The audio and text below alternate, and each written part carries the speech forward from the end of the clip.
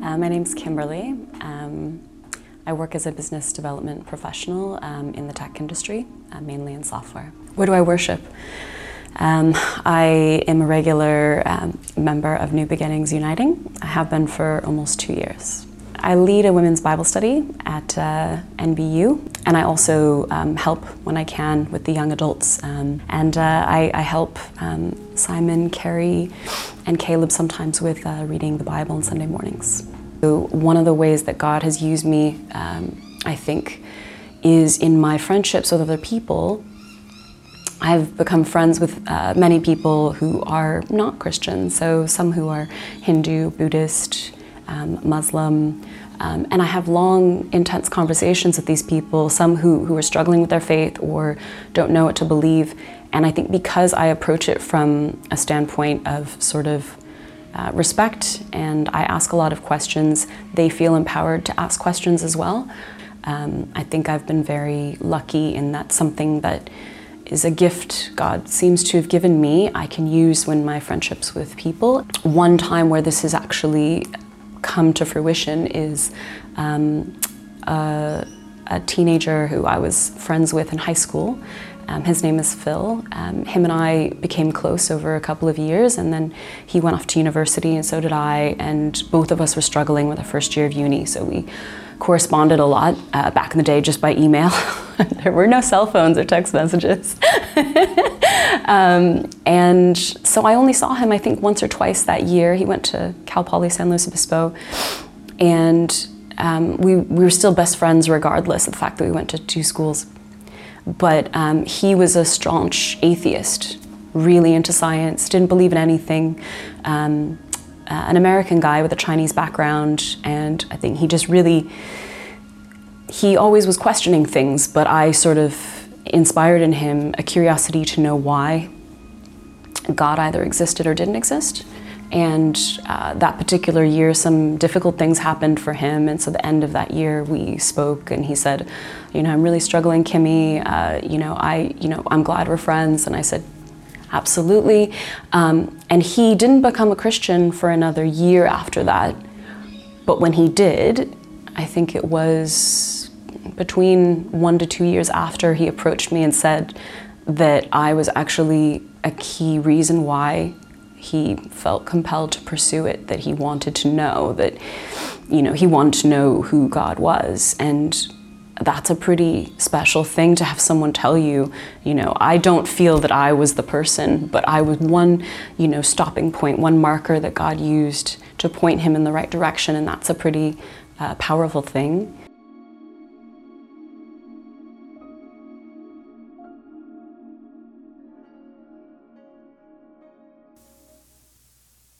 Well, good morning. For those who don't know me, my name is Cameron. I work for the Uniting Church, but I work for our state body at North Parramatta. And I actually call New Beginnings Uniting Church home, although you may not know that because I'm rarely here. In fact, this is the first time I'm here live. I'm normally online, so a really good morning, whichever camera it is, to those who are with us online. I'm normally one of those 6 people that are online. But Simon has asked me to come and share with you this morning. I really want to thank him for that, and thank you for allowing me to be here. Kimberly, thank you for reading that Bible passage. I'm so sorry I gave you Acts chapter 2. All I can hope is that Simon gave you plenty of notice, because I gave him plenty of notice when I realised that would be the Bible reading. It's my worst nightmare, that Bible reading, and I'll share why in just a moment. But as we come to God's word, let's come before him in prayer. Our Lord and our God, we thank you for your word, because your word so clearly teaches us who you are. And in light of who you are, it teaches us so clearly what you want from us, your followers. And so this morning, Lord God, as we unpack the story of Peter a little bit, one of your followers in the New Testament, I pray that you would speak to us. Holy Spirit, challenge us, convict our hearts, transform our minds, make us more like Jesus. For we pray these things in his name and for his sake. Amen. Friends, I wonder, have you ever failed so monumentally that you wonder if you could ever recover from that failing. I actually could share with you numerous stories about how I have failed in ministry, but this morning I've chosen to tell you about the time I read that very passage, Acts chapter 2, in front of 1,500 people and failed monumentally. Now, you need a little bit of context before I share why I failed so badly. Firstly, you need to know about me is I have a condition called dyspraxia. Now, you probably haven't heard of that condition, but I'm sure you've heard of the condition dyslexia, right? With people with dyslexia, they find it hard to read because the words become confused on the page. Well, dyspraxia is very similar, except words become confused in my mind. And that plays out really in two ways. You can tell me a word, and I'll hear you tell me that word, and I will say back to you that word, and it will sound the same to me, but it will sound completely different to you. Let me give you an example of that. My wife and I spent some time in Kiama, and up the top of Kiama is the Southern Highlands, and one of the towns in the Southern Highlands is Robertson. Now, for the longest time, I was calling it Robinson. And my wife would say, no, it's Robertson. And I'd say Robinson. And she'd say, no, it's Robertson. And she had to say, what's my father's middle name? And I said, Robert. So it's Robertson. And only then could I hear the difference between Robinson and Robertson. That's my dyspraxia. The other way it plays out is if there's unfamiliar words to me, I find it very, very hard to pronounce them. Or if your name is not familiar to me, like Simon, I've met other Simons before, so that's easy. Kimberly, it's a familiar name to me, so I've met other Kimberleys before. But if you've got an unusual name, then I find it really, really hard to remember that name and to pronounce it back. So you can imagine Acts chapter 2, with all those nations in there, is particularly difficult for me. But the third thing you need to understand before the second thing, you need to understand before I tell you why I failed so badly is I'd just been appointed youth minister at Menai Baptist Church. We had this combined service on Pentecost Sunday in April, and I had only been appointed that February, so I was 2 months into this new role as a youth minister at Menai Baptist Church. And the last thing you need to realise is that the churches in Menai, the Uniting Church, the Baptist Church, the Anglican Church, the Charismatic Church, it's a Catholic church, all came together once a year on Pentecost Sunday, this particular Sunday. They would come together and they would have a combined service at Menai High School. So there I am as a new youth minister at Menai Baptist Church, walking into Menai High School for the first time at this combined service. And the organisers of this combined service were in a bit of a panic because the Bible reader had called in sick only moments before I'd walked in. And they said, Cameron, can you please read the Bible? And I wanted to impress my new church, right? I said, yeah, sure, I'll read the Bible. I've done that before. I'm an experienced minister. I'll read the Bible. I only hadn't been appointed 2 months, but I thought I was an experienced minister. Bible reading was Acts chapter 2. I had never read in public Acts chapter 2. I had not read that passage before that day either to be prepared to read that Bible. I get up on stage and start reading Acts chapter 2, and the first 6 or 7 verses are okay, but when you get to verses, I think it's 8, 9, 10, they start going through those nations of people from those nations. Oh, friends, it was an absolute disaster. It was a train wreck. I couldn't pronounce any of those words. And most people in that situation would be able to fudge it. I was getting nowhere near what those nations were. It was an absolute train wreck. What made it worse is halfway through that Bible reading, the person organising the combined service whispers to me, Cameron, slow down, you're ahead of the video. And what I hadn't realised was behind me, as I'm reading the Bible, there is a dramatisation of the Bible verse behind me. And so here I am reading the verse and then having to turn around and see if I was ahead or behind the dramatisation of the Bible verse. Friends, it was a disaster. It was horrendous. It was an absolute train wreck. And I honestly felt that day, I wondered if I would ever recover from that failing. I wondered what my boss would say. I wondered what the leadership council at Menai Baptist Church would say. It was horrendous. I just wanted the floor to swallow me up. Have you ever failed so monumentally that you wonder, can I ever recover from this? Well, this morning here at New Beginnings Uniting Church, we are concluding our series in Who? Me? God calls unexpected people. And given that it was Pentecost Sunday and that my monumental failure happened over 20 years ago and I'm now over it, or hopefully I'm now over it, I thought I would look at this passage again in Acts chapter 2. But before we get to that, let me remind you of who this man Peter is. And by doing so, let us recognise that being called by God doesn't mean we won't fail. Being called by God doesn't mean that we aren't immune to failing. We first get introduced to Peter in Luke chapter 5. He's originally called Simon.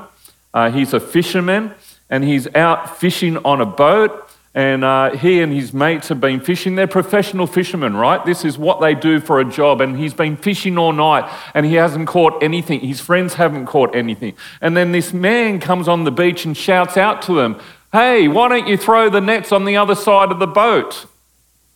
Friends, that would be like me, who is a backyard cricketer, telling Steve Smith, "Why don't you turn your body a little bit? You might improve your batting." Like, how insulting for these fishermen to have this guy on the shore saying, "Throw your nets on the other side of the boat." I don't know why they would have listened to him, but they did. They threw their nets on the other side of the boat and they haul in this huge catch. And then they go to shore and Jesus says, "You guys are fishermen, but I am going to make you fisher of people. Come follow me." And so they do. They follow Jesus. But even in the first instant we meet Peter, he fails, right? He fails at his profession. He's meant to be this professional fisherman and he can't catch any fish. Next time we see Peter, the story you might remember, in Mark chapter 6, they're all on a boat again. There's a huge storm brewing and all around them and the boat's getting rocked side by side. And there's Jesus just casually walking on water past them. And Peter sees Jesus and says, "Hey, Jesus, if that's you, call me out of the boat." And Jesus says, "Come, Peter." And so Peter steps out of the boat, gets a few steps on the water, looks around, realises where he is and starts to sink. He says, "Jesus, save me." And Jesus pulls him out. Yet again, Peter fails. Or Mark chapter 8. They're all walking down the road. And Jesus says, "So tell me, disciples, who do people say I am?" Someone says, "Oh, some say you're a prophet. Others say you're Elijah." And Jesus says, yeah. I'm not really concerned about what other people are saying who I am. Who do you say I am? And the disciples fall silent, except for our good old mate Peter. Peter says, you're the Messiah. Jesus says, "Peter, you're spot on. I am the Messiah. Now let me tell you what's going to happen from here. We're going to go to Jerusalem and they're going to nail me to a cross and I'm going to die for you." Peter's like, "Whoa, it's a bit heavy, Jesus. They're not going to do that. You're the Messiah." And what does Jesus say to Peter? It's rather harsh. "Get behind me, Satan. For your mind is on earthly things. Mine is on heavenly things." Yet again, Peter fails. I love Peter. Do you know why I love Peter? Because he fails time and time and time again, and yet he picks himself up and he goes again. But even Peter must have thought his life and ministry was over with what happened in Luke chapter 22. Jesus is celebrating a meal. It's right before he's about to be crucified, and he's celebrating a meal, and he's sharing with all his disciples, and he says, one of you are going to deny me. And they all go around the room, is it me, Jesus? And Jesus is like, no, it's not you. And then Judas says, is it me, Jesus? And Jesus says, yes, it's you, Judas. And Judas goes. And he says, and you're all going to abandon me. All my disciples will abandon me. And of course, Peter steps up again, doesn't he? I'll never abandon you, Jesus. It doesn't matter how bad it gets. I'm going to be there right with you. Jesus looks at Peter, says to Peter, before the rooster crows tomorrow morning, you will deny me 3 times. Peter's like, no way. No way, Jesus. And then we read this in Luke chapter 22, verse 54. Then they seized Jesus and they led him away, bringing him into the high priest's house. And Peter was following at a distance. And when they had kindled a fire in the middle of the courtyard and sat down together, Peter sat down among them. Then a servant girl, seeing him as he sat in the light and looking closely at him, said, this man was with him. But he denied it, saying, woman, I do not know him. A little later, someone else saw him and said, you also are one of them. But Peter said, man, I am not. And after an interval of about an hour, still another insisted, certainly this man also was with him, for he too is a Galilean. But Peter said, man, I do not know what you are talking about. And immediately, while he was still speaking, the rooster crowed. And the Lord turned and looked at Peter. And Peter remembered the saying of the Lord, how he had said to him, before the rooster crows today, you will deny me 3 times. And he went out and wept bitterly. Friends, how does Peter recover from that? He must have thought his life was over. He certainly must have thought his ministry was over. How does he recover from that? How does he recover from that monumental failure? Most of us, at some point in our life, have felt like we have failed Jesus so monumentally that we must have thought, how do we ever recover from that? How can we ever pick ourselves up again? All of us have felt that way, right? All of us have. And over time, when we've failed Jesus, when we've failed, we become fearful of actually failing. You know, the fear of failing is not innate in you. It is something that we have learnt. And I know this because I was in church one morning where this 1-year-old girl was eating a piece of bread that her mother had given her. It was in one of those like soldiers cut in strips, and this 1-year-old girl was eating this piece of bread, and of course, as often is the case with little children, she'd taken too much into her mouth and she started to choke, and this wasn't your average sort of choke. She was tearing up, you know, and the mother's tapping her on the back, and then she spewed all this half-eaten soggy bread into her mother's hand, and I was fully expecting the 1-year-old child to start bursting in tears and causing a scene, but instead she did something that was really remarkable. She smiled and took that bread back into her mouth, that really gross, soggy bread back into her mouth. She didn't even think twice about trying again. That's what little children do, right? When they fail, they just simply get up and try again. I love this meme. If we can bring that meme up. Whenever I get discouraged and want to quit something, I remember the words of my 3-year-old after she puked up carrots all over the living room floor. We're going to need more carrots. Don't you love that? Don't you love the attitude of children? Friends, as followers of Jesus, we need that sort of attitude. When we fail, we need to get up again and go again. Because when you're called by Jesus, that doesn't make you immune to failing. In fact, if you are called by Jesus, you're likely to fail and fail and fail. And we need to pick ourselves up and we need to go again.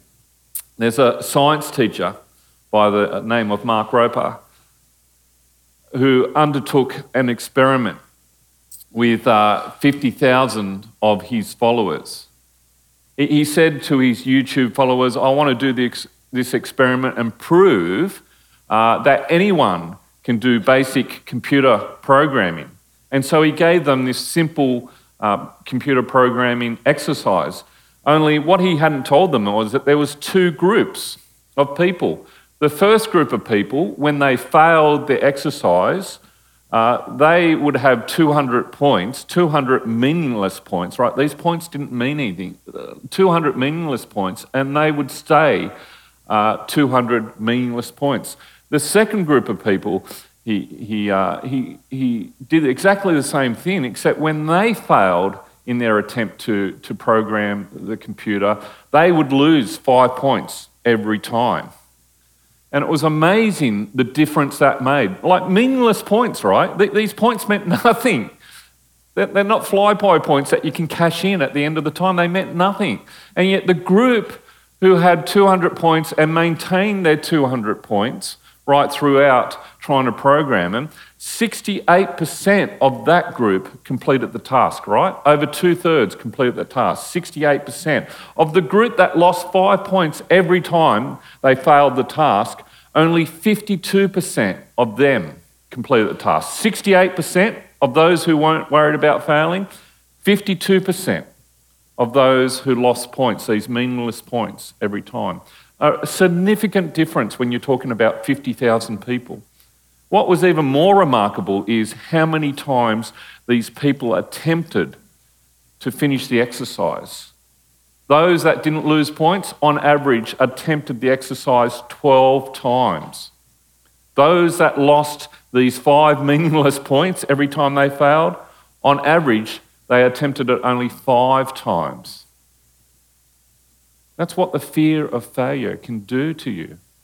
It can paralyze you.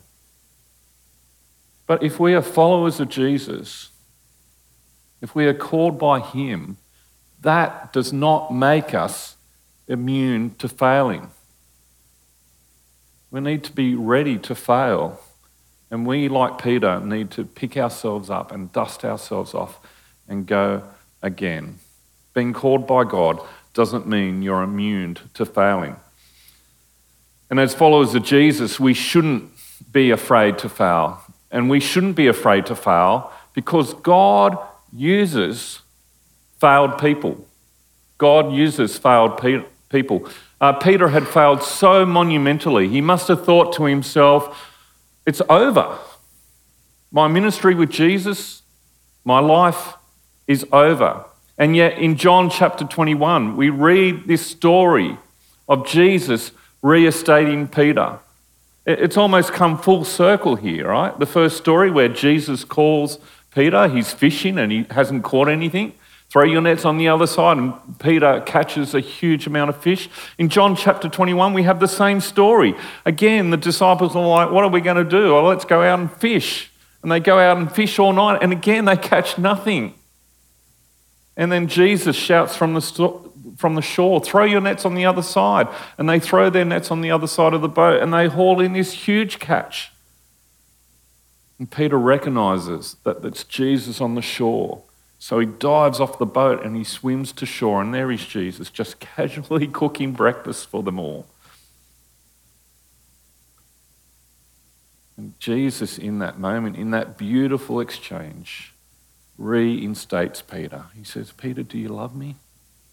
Peter says, Lord, you know all things. Jesus says, go feed my sheep. Peter, do you love me? You know I do, Lord. You know all things. Then go feed my sheep.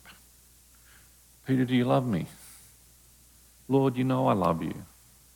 Then go feed my sheep. In that moment, he restores Peter and he empowers him for ministry.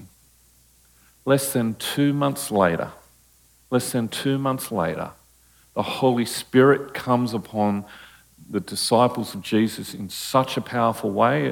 As we read in Acts chapter 2, there's like fires of tongues. Don't ask me to explain what exactly was going on. I don't understand that picture, but there was like these fires of tongues over the disciples' heads, and they're preaching in all kinds of languages. And there's thousands of people who are gathered there. Thousands and thousands of people who are gathered there. Peter, the one who has denied Jesus 3 times, the one who denied Jesus in front of a servant girl, he's the one who gets up and he starts to preach. He says, that man, Jesus, the one you crucified, he is the Lord of all. He is not dead, he is alive, and he sits with God now. And he preaches. And at the end of that passage, we read that 3,000 people give their life to Jesus. That's not a bad hit rate. I have to say, friends, I've been in ministry well over 20 years now. I've never had 3,000 people come to Christ through one of my sermons. Most preachers would be happy with that. You see, God uses failed people. He uses failed people. In fact, in 1 Corinthians, the Apostle Paul writes a letter to the church in Corinth, a church that is full of these groups that think they are more better than each other. They think they're more spiritual than each other. And they're so arrogant and puffed up. And Paul writes these words in 1 Corinthians chapter 1, verse 27. He said, but God chose the foolish things of this world, to shame the wise. God chose the weak things of this world to shame the strong. Friends, God calls the foolish, he calls the weak, he calls those who have failed. That's who he uses. He doesn't use the strong. He doesn't use the wise. He uses us, the weak, the foolish, the ones who have failed.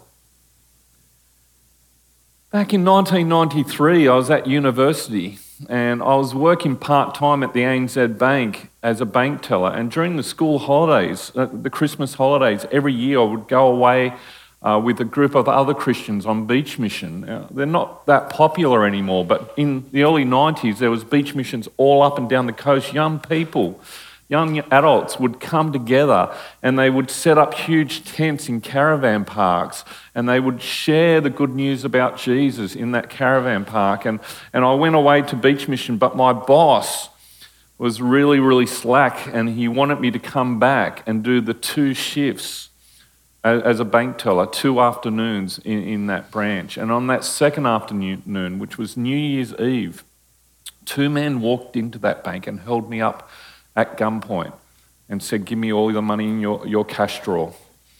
Now, I don't know if you've ever had your life threatened, but it whacks you for a 6. It turns you upside down in so many different ways.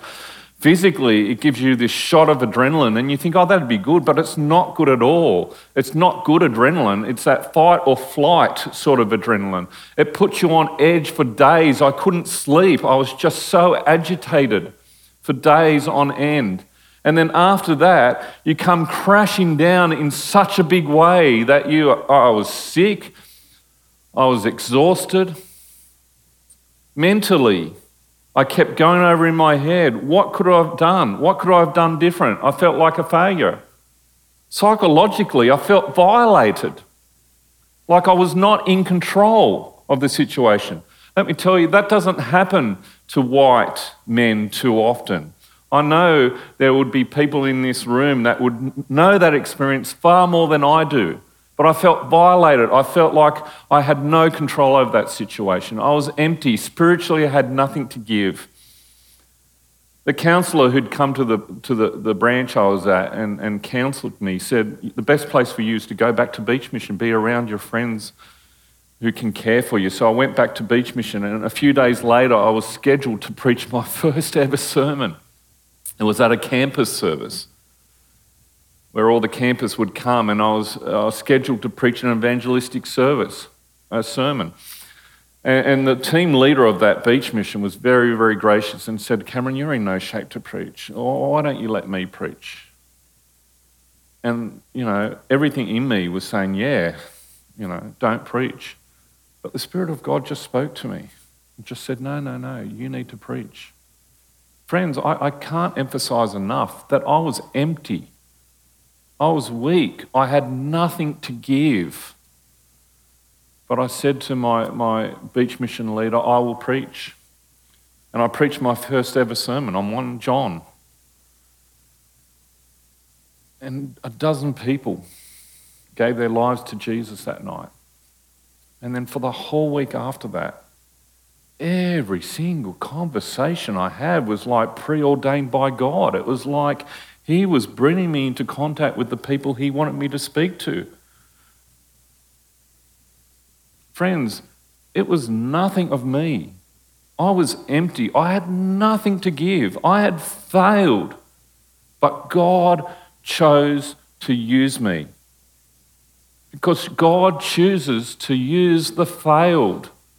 God chooses to use the weak. God chooses to use the foolish. Oh, thank goodness He does. Because all of us have failed, have we not? And all of us continue to fail God.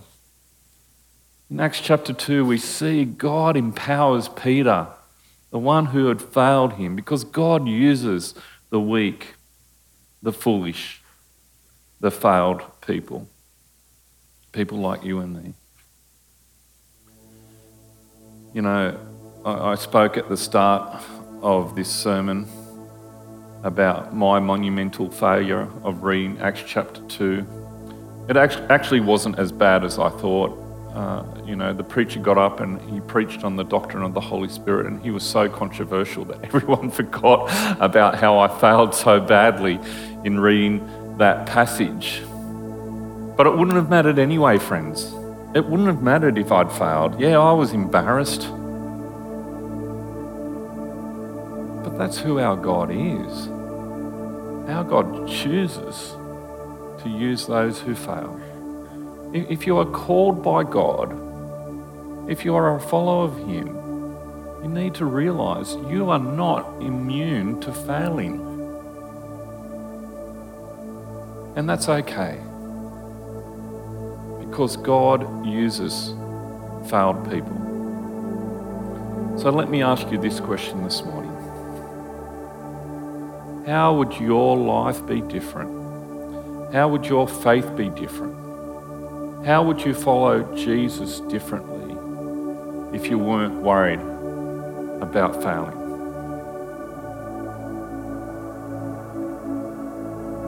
New Beginnings Uniting Church, what about us? How would this church be different? What decisions would we make? What would we do differently if we weren't worried about failing?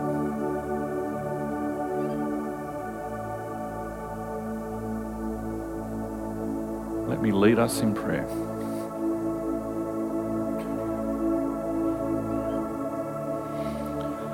Lord God, I stand before you this morning, and you know full well, Lord God, that I fail you time and time again.